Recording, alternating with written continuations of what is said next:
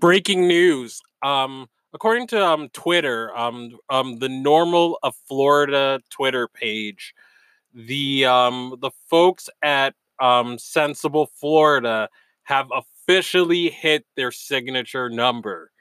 They needed to get 76,632 signatures to reach Supreme Court review.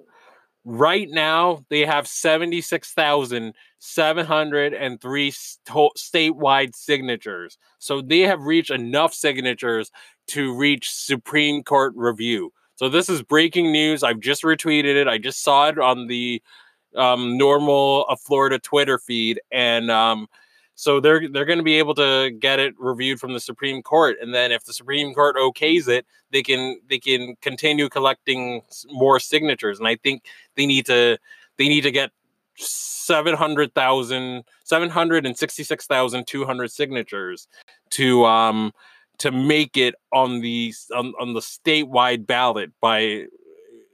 They have to get that number by 2020.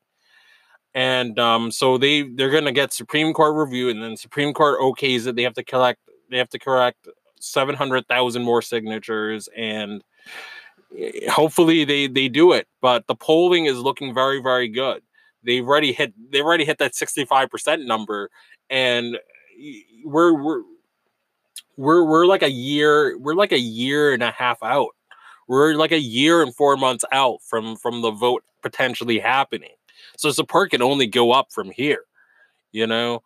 So this is just some amazing news right now. I just wanted to break it right now. I just wanted to be at the forefront of it now that I'm aware of it. But yeah, donate to Regulate Florida. I'm going to put their resources and their number and their website on, or I'll put their website in the show notes.